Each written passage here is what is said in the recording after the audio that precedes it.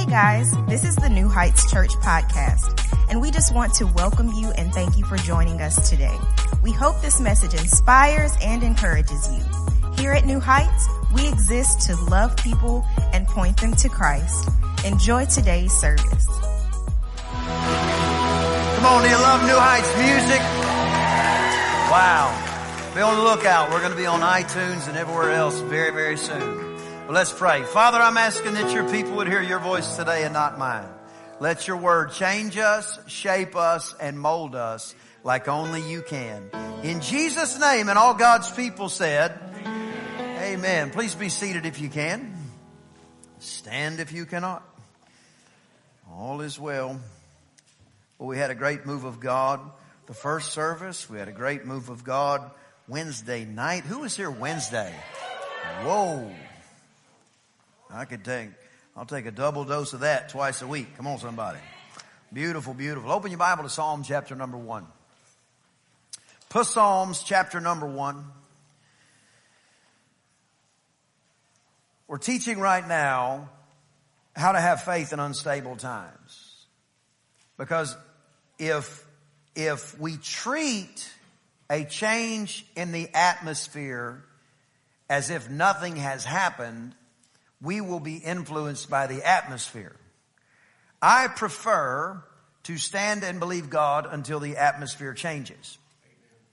I prefer to stand and describe how God is going to bring great victory even when it looks like we will lose. Because the Bible also says in 2 Corinthians, now thanks be unto God which always causes us to triumph through Christ Jesus. In other words, victory is well prepared already by God for you. Somebody say amen. So when you're in an unstable situation or an unstable season, what you have to do is hold fast your confession of faith. Your faith is what has to be the anchoring thing in your situation until your circumstances change, not the opposite. Do not allow your circumstances to bring your faith down. Allow your faith to cause your circumstances to rise up. Psalm chapter number 1, I'm going to give you just a few keys this morning on how to hold your faith in unstable times. Psalm chapter number 1. Always bring your Bible to church. The Bible is not old-fashioned. The Bible is the Word of the living God. And never ever allow the Bible to be taken from you. Never allow the Word of God to be. There are countries on the planet right now that they allowed the Bible to be taken from them either by force or voluntarily, and they've never gotten the right to have it back in their bookshelves. Never allow the Bible to be taken from you. Somebody say amen. Amen. Psalm chapter number 1. Here we go. Blessed is the man that walks not in the counsel of the ungodly. Blessed is the man that walks not in the counsel of the ungodly. If you're going to keep your faith in unstable times, you need to be respectful, but you can't give any regard to what anybody thinks about spiritual matters if they do not serve our God and believe the Bible is the written word of God. You cannot walk in the counsel of people that do not. The Bible says the beginning of wisdom is the fear of God. If somebody doesn't start there, then the rest of their wisdom when it comes to spiritual things is irrelevant. We don't mean this ugly, but we do mean it very, very specific. If you do not think that the Lord Jesus Christ is the Son of God, crucified, buried, and risen from the dead, one day to return for us, then to be frank, we don't care what you think about anything spiritual at all. Because the Bible is the Word of the living God, and it sets our opinions, not the opposite. We do not set our opinions and then go to the Bible to confirm them. We have the Bible set our opinions, and then we change into what the Bible actually says we can be, and then we stand there without regard to what somebody that does not believe. If somebody doesn't believe the Bible is true, what do we care what they think about the Bible? So we don't walk in the counsel of the ungodly. We're not going to put on the balance or the scale of our life. We're not even going to put it on the scale of our life if somebody is not convinced that Jesus is the way, the truth, and the life. Now, our goal is to convince them that Jesus is the way, the truth, and the life. But in the process of our own life, we are not relying on MSNBC, Fox News, or anybody else to dictate what a Christian is. The Bible says what a Christian is. If you do not believe that Moses walked through the Red Sea on dry ground, then you have taken a non-Christian viewpoint. Because a Christian viewpoint is the Bible is true and it is a take it or leave it book. All of it. You remember whenever the Bible says that the Israelites were about to get delivered from Egypt and he told them to bring in a spotless lamb into everybody's house? The Bible says that they had to consume the whole lamb. You couldn't leave any part of it out.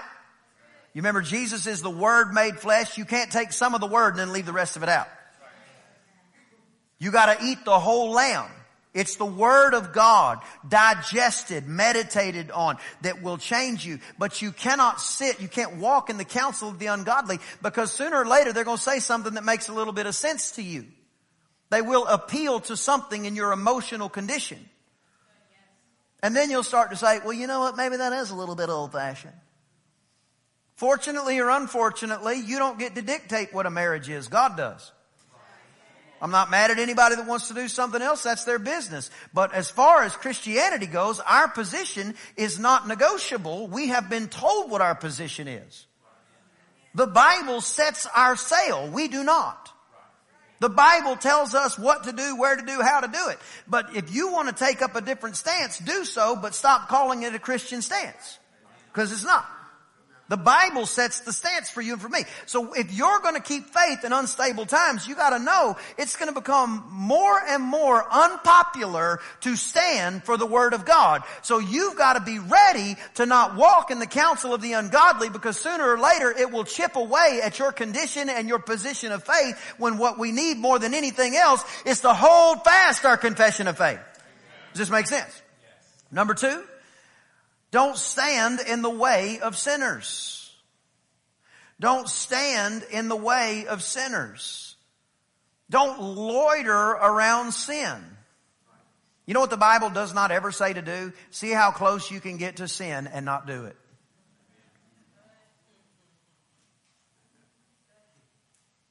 It says, flee the appearance of evil. God always makes a way of escape. The problem is, a lot of times we just walk right by that door. Oh, no, thank you. I can do it. I can be this close and not fall back into it. You ever seen one of those signs that says no loitering? It basically means stop standing around doing nothing. You can't stand around and do nothing here. That's what it's saying. If you see a no loitering sign in front of a gas station, don't stand around and do nothing here. The Bible also says that idle hands are the devil's workshop. Stop loitering around sin and then being shocked that you fell back into it. And then people say like this, man, the devil really got me. He knocked me back into it. No. You built a bridge, walked over there, built you a slip and slide and slid down in it. God gave you 15 different escapes. You loitered around it long enough that it just enticed you. Who in here is going to have lunch later? Like, I don't want to just sound totally gross, but like, you don't want to eat something you've already eaten, right? Like, you don't want to eat it, like, and then eat it again, right?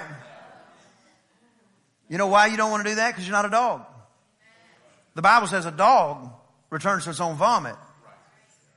Don't live like a dog. Don't get close to it. Sooner or later, it'll make a fool out of you. Because you'll just say, you know, it's not that big of a deal. And then the other thing that happens is this. You're already feeling guilty for all the different times, for all the different ways of escape that you didn't take, and now you do this.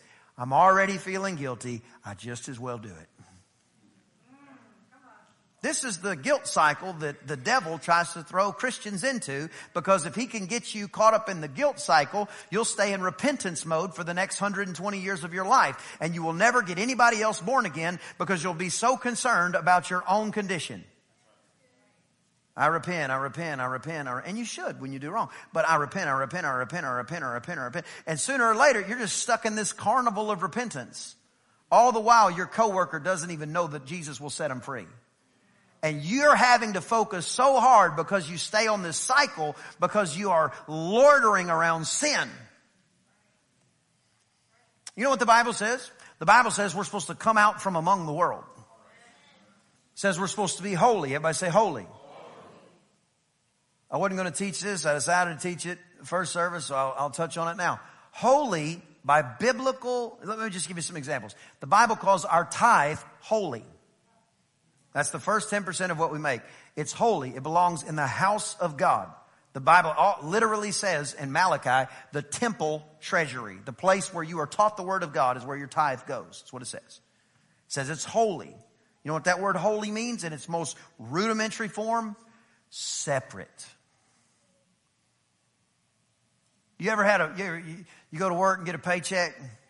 You get your paycheck, like all money's just kind of money, but the check with your name on it is separate, right?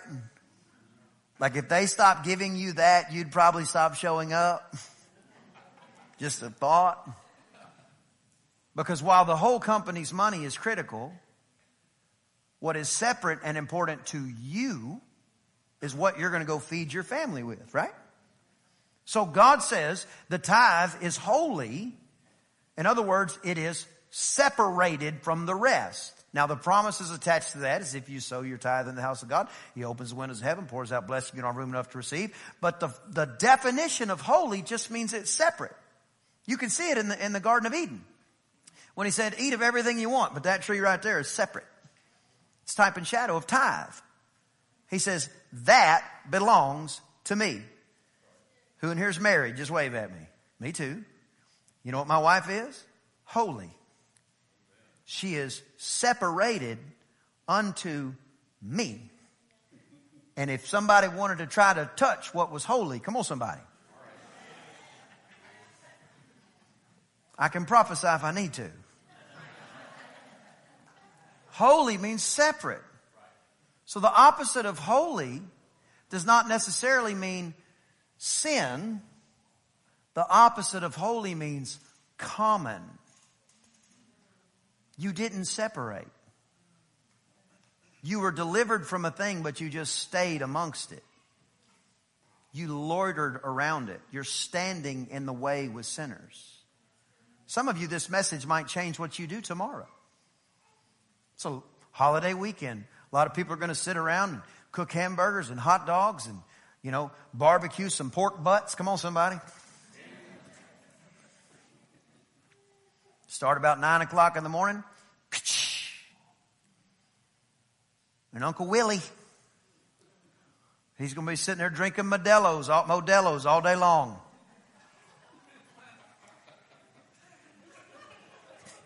Isn't that the kind you like, Jake?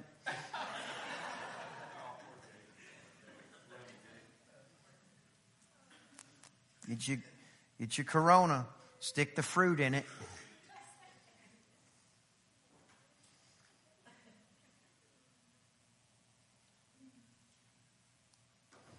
All the while, you don't realize that whatever you have your children around is normal to them. So God sets you free from something that has robbed from your family, that has robbed your time, that has robbed your peace. And then because of the sake of a relationship, you allow your children to be around something that is, by statistics, more risky than leaving them around a bunch of active grenades. Because whatever you have them around is normal. We got invited to a party years ago, and I didn't know the people. But, I knew the people, but I didn't know how they partied. I thought, I didn't know what it thought. I tell you, I wasn't expecting what we walked into. We walked in, and I'm like, what the heck is this? There's a full bar laying on the counter. They had a pump of alcohol. I don't know what it was called. But they pumped the shots in there and everybody was whoosh, taking it. And my kids were just babies. I walked in and walked out because what my kid's around is normal to my kid. If you are a part of the traveling circus and you raise your kids, then lions, tigers, and bears is a normal day to them. So it's not like lions, tigers, and bears are weird. They're only weird if you're not around them all the time. If you're around them all the time and you feed them in the morning, that is normal to you. That is normal to your kids. There are kids right now that live on ranches that get up at 4 o'clock in the morning, saddle a horse, and go ride out in the country, and you don't trust your kid to go get the mail. Because however you raise them, whatever you raise them around, that's normal to them. So if you are supposed to be out of this world, come on somebody, called out from among them, and you're supposed to be holy, and you're supposed to be separate, and then you take what's most precious to you, your little babies, and you walk them into a place, and now all of a sudden, everything that you are warring against is going on. Complacency, lackadaisical lifestyle. Because if somebody was actively serving the devil, you would never take them there. But the risk of your children being influenced by somebody who serves the devil actively is very low. But the risk of your children being influenced by somebody that is nonchalant about their faith is very high. Because you live in America. Very few people are believing God for their next meal. Very few people in America are believing God for their next meal. So we allow this lifestyle that He says, stop loitering around what I called you out of, because you might be able to withstand it, but it will hit your next generation. It's a shift. It's a total shift. And it's all because of the price that was paid for you. You gotta hold your faith in unstable times. Now listen to this. This is not you earning your way to heaven. That's heresy. What this is it is honoring the price paid. Because if they don't know you're different, how do they know you have an answer? Why do we get saved and then act unsaved? Why do we get saved and then start trying to figure out, well, what exactly can I get away with and still go to heaven and all? When did that become the concept? The Bible doesn't say, see how close you can get and say saved. It says to press towards the mark for the prize of the high calling in Christ. It's about the price paid. It's about holding on to your faith in unstable times. What got you to the place of needing salvation is not what you go back to once you get saved. You come out from among them. We took the kids on a vacation a couple weeks ago, and so we left here. And we went to the airport, just right down the road, and the flight was delayed. And we only had a 45-minute layover in Dallas. So we're like, oh no, hope we make our flight. So the flight was delayed here. We flew to Dallas, got to Dallas, and we were running through the airport. It's 5 of us running through the airport. We got to the place. They were already loading the plane. They were on group 7 or 8 when we got there. So we were fixing to miss the closing of the door. We got on the plane, got on the runway in the plane, and we had to wait for another hour and a half to take off. So we were supposed to get to where we were going in Florida at 7 or 8 o'clock, and we got there at 11 o'clock, right? So we got to where we're going to be, had a great vacation, but I'm sitting there on the way back, and I'm already calculating. I'm like, okay, because, anybody ever had this happen? As soon as you book a plane ticket, all of a sudden the thunder starts to roll. You know what I'm saying? It's like everything that wasn't happening for a month before that starts happening on the day you're supposed to fly out. So I'm looking at it, I'm like, okay, we're flying out at this time. What happens? We had an hour and 15-minute layover. We were going to fly back to Dallas, then back to College Station. This was all going to happen. So we get there, we get to the airport in Florida, we fly to Dallas, and all of a sudden it's 2, 3 o'clock in the afternoon, and the kids are like, hey, we're hungry. I'm like, you're always hungry. I don't know about you, but my kids, they want to eat 2 or 3 times a day. This is every day. And I'm like, all right. So we'll get something to eat. Praise the Lord. So we walk by and like sometimes you just, you ever had to just like, there was a man of God in the Bible and he had he saw a cloud. The Bible says that his servant saw a cloud in the sky about the size of a man's hand, and it was a sign. Well, sometimes God will send you a different kind of sign, and this sign said Papacitos. And I love Florida, and I love pescado. Come on, somebody. But what I really want is some Mexican food. So we got back to Texas and said, praise the Lord, there's a Papacitos, let's get in there. But I'm looking at my clock. Now it's like an hour before we're supposed to get on the next flight or before the next flight takes off. I'm looking at it, I'm like, I need to rush this along, but I don't want McDonald's. I want Papacitos. I want chips and salsa. Here's God's honest truth. We tried to go to a Mexican restaurant in Florida. I said I'd like some chili con queso. She said, ¿qué? I said, chili con queso. She said, ¿cuál queso? Like, which cheese? And I looked, and the appetizer, I said, oh, sorry, cheese dip. That's what it said at a Mexican restaurant, cheese dip.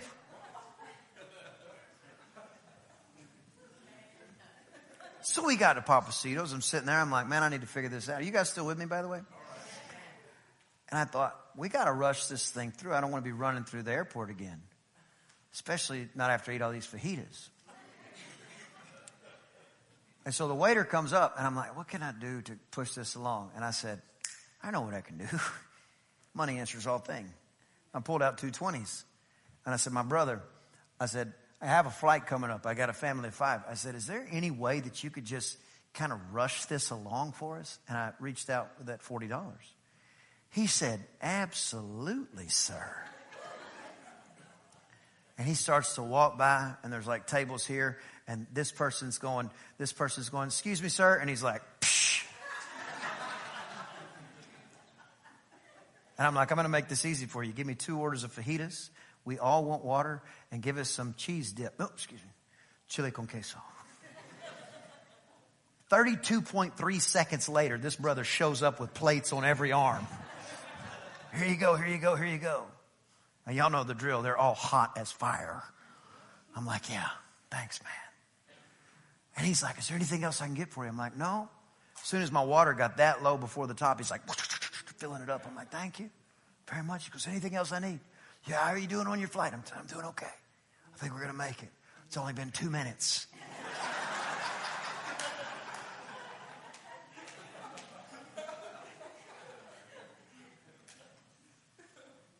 Because he wasn't working to earn a tip.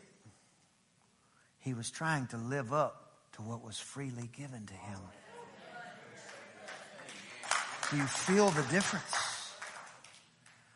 When you decide to live holy, separate, it's not that you're trying to earn anything. You're trying to live up to what was freely given to you. What was freely prayed, what was freely paid for. So if you're going to keep your faith in unstable times, you can't walk in the counsel of the ungodly. What do we care what they think? They think we're nuts. You can't sit, the last point I'll make, you can't sit in the seat of the scornful. It's the last part of that verse. You can't sit in the seat of the scornful. Let me just tell you what that means. You can't perpetuate scoffing conversations indefinitely and think it won't affect you. Here's a way you know that you're getting close if you're not already there. I really like them, but here's the 3 areas of their life that I don't like. Who appointed you the judge? I really like this, but I don't like this, this, and this. You just start to just scoff it. Just everything's got to have a but to it. When the Bible says that love covers a multitude of sins, it doesn't point out a multitude of sins. You don't sit in the seat of the scornful. You don't carry around an attitude. You don't listen to a sermon and try to find out if somebody misquotes something. You don't watch a minister on TV to try to find out, to try to point out all the things you don't like about him or her. Just don't sit, just don't do it. And it can be a little bitty thing. But here's the thing. There's not a sliver of scoffing and scorn in the throne room. And that's where I want to live. I want to live in His presence. I don't want to have to explain Him everywhere I go.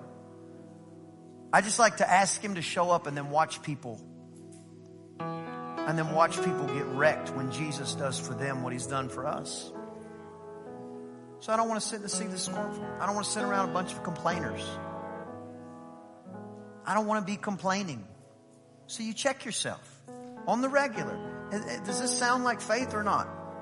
That's how you do it. To what I just said, does it sound like faith or not? And if it doesn't sound like faith, stop saying it. Am I complaining about the call of God on my life? Are you nuts? There's no nails in your hand. There's no spear in your side. What are you complaining about? Did you descend to the depths of hell to step on the devil's neck and tear the keys out of his hand to give them to somebody else? No, you didn't do that. What are you complaining about? Don't sit in the seat of scoffers. It's too easy. It becomes like dominoes. Just tap, tap, tap, tap, tap, tap, tap. Before you know it, you can't hear anything because you know everything. Can't nobody tell you anything. You just sit in the seat of everybody's just, everything has a tooth to it. Like just a little bite. And if you can't see it in yourself, I'll tell you the best way to find out is you ask your spouse to help you. You say, you guys, you ask your wife, you say, hey, can you help me? Is there anything that ever comes out of my mouth doesn't sound like faith? Will you just let me know? And she'll be like, I'm so glad you asked. I actually have a list. I've been working on it. Matter of fact, remember when we got married that day, I really wanted the cheesecake icing and you wanted buttercream, but sounded pretty scornful. Joking aside, you ask your spouse. You're supposed to help each other. What doesn't sound like faith in our home? Tell me. I want to change. Crystal and I, we do it like this.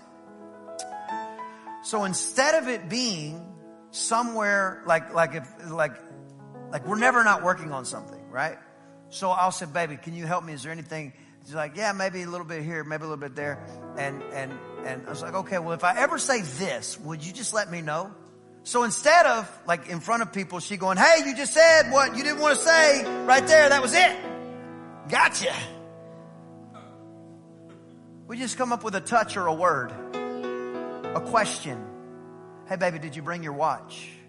And what she actually said when she asked me, did I bring my watch, is you might be getting close to that area of your life that you're trying to work out of your life. And now I know what I just said or did. She knows she's trying to help me, but nobody else knows that my wife was trying to help me point something out that I'm trying to grow. And for her, it's the same thing. We just been married 17 years and we haven't found anything she's done wrong. So it's easy.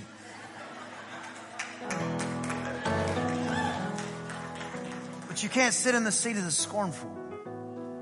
Because it's too tricky. And you gotta think about it. Like, if an angel decided to scoff in heaven like lightning from the sky. So for you and for me, if we're going to keep our faith, we can't walk in the counsel of the ungodly. What do we care if somebody doesn't believe on the Lord Jesus Christ, what they think about spiritual matters? We're not going to loiter around sin. So what is sin? To know what is right and to not do it, to him that is sin. I'm not going to sit here and itemize things for you. But if it tweaks that place on the inside, it's probably getting close. You don't sit in the way of the scornful. I'll give you one more example, then I'll close. Kanye West. I don't know where he is today or what he's like. And I just pray in the name of Jesus that he fulfills the call of God on his life. But for decades, or for years, I don't know, maybe decades now, his music was put on a pedestal by every talking head in the media. And every time he would do something rude or arrogant or ugly, they would all say, he shouldn't have done that. Like it was one time, it was a girl named Taylor Swift was accepting an award, and he ran up and took the microphone from her and said, I don't mean any disrespect or something like that. He said, but she shouldn't have won this award. Somebody else should have. And he walked off. It was rude. It was ugly. If that was your little girl, you'd be like, what is going on here? Now, whether she should have won or not, I don't know or care. But that right there was something that I don't think was a very kind thing to do. And every talking head said this. They said, he shouldn't have done it, but he's a genius. You know, geniuses are weird. They do stuff that's out of the box. Genius.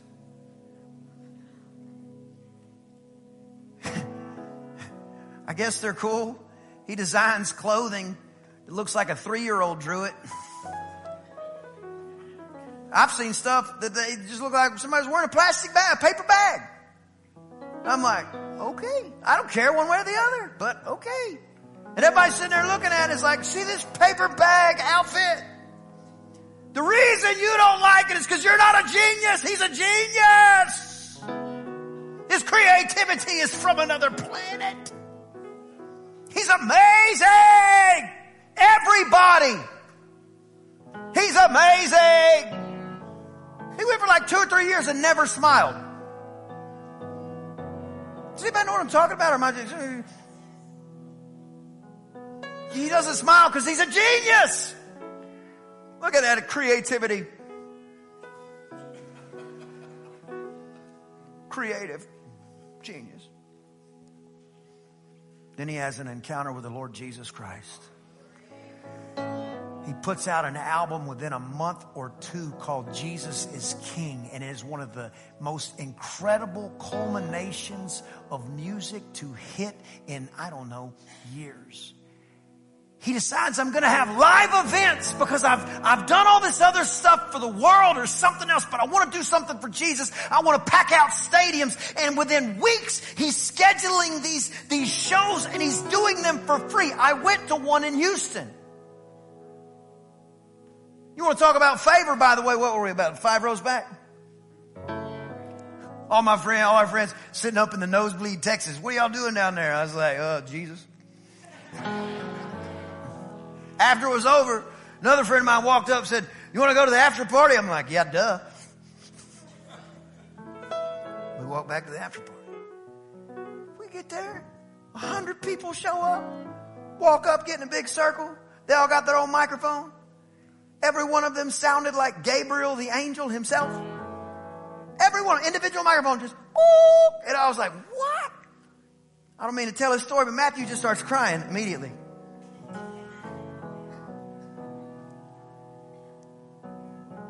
Because to see somebody do it at that level hit a different place on the inside. You ever see somebody do something great? That's what we saw. It was just, that is what our God deserves right there. 100% full tilt, no restrictions, no budget, just blow it out for Jesus. That's what we experienced. And we were like, what? Bishop Reggie Steele took him down there. He just crying. He looked like this. Just weeping. Presence of God hit. Dominique Saxa. Y'all know who that is? Google her. She's sitting in front of us, weeping.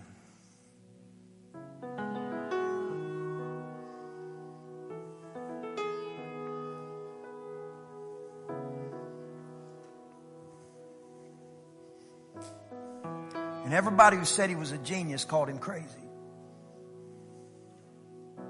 And everybody who said he was a genius says he's lost his whole mind. He's crazy. He's crazy. And they tried to disparage anything he did from that point on. Because when you are not in the kingdom, you can't see it. And you feel like you have to scoff at what you don't understand. So why do we as believers sit in the seat of the scornful when we have been told to come out from among them? You want to keep your faith in unstable times. You cannot walk in the counsel of the ungodly. You cannot sit with scornful, and you can't just loiter in sin. Now the righteous fall 7 times and we get back up, but we don't just go babysit a sinful attitude. We come out. I know I said last thing, but I'm going to give you one more because it's only 3 o'clock. This last one. Matter of fact, stand to your feet.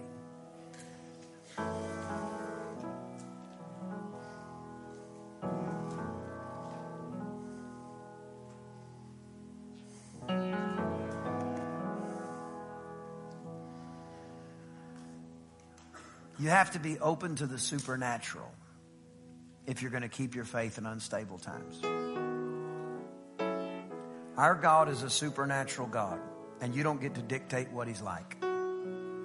You get to believe Him or not. But if you're going to go through challenging times, you have to understand that it is His supernatural peace that will get on you to take you through the storm. It is not the absence of a storm that will give you peace. So it's going to take believing God through the challenge, not like God is going to remove all challenges from your life. Because effectively, if you're a Christian, you're supposed to be like a prize fighter for the kingdom, to verify that God is exactly who He said He is.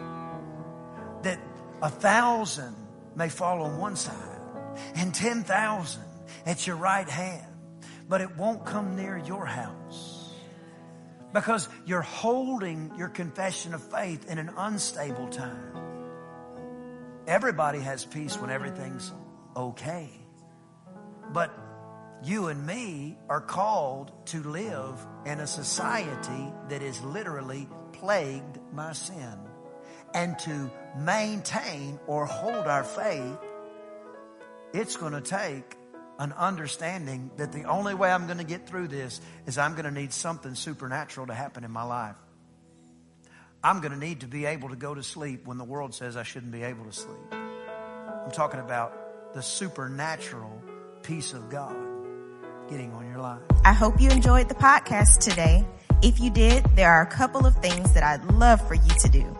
Number 1, subscribe to our show. That way, the most recent episodes will always be in your feed waiting for you, ready when you are. And secondly, follow us on social media. That is the best way to stay up to date on everything happening at New Heights. We look forward to you joining us next time on the New Heights podcast. And if you are ever in the Bryan College Station area, we invite you to come out to New Heights Church for a live service. I promise we'll make you feel right at home.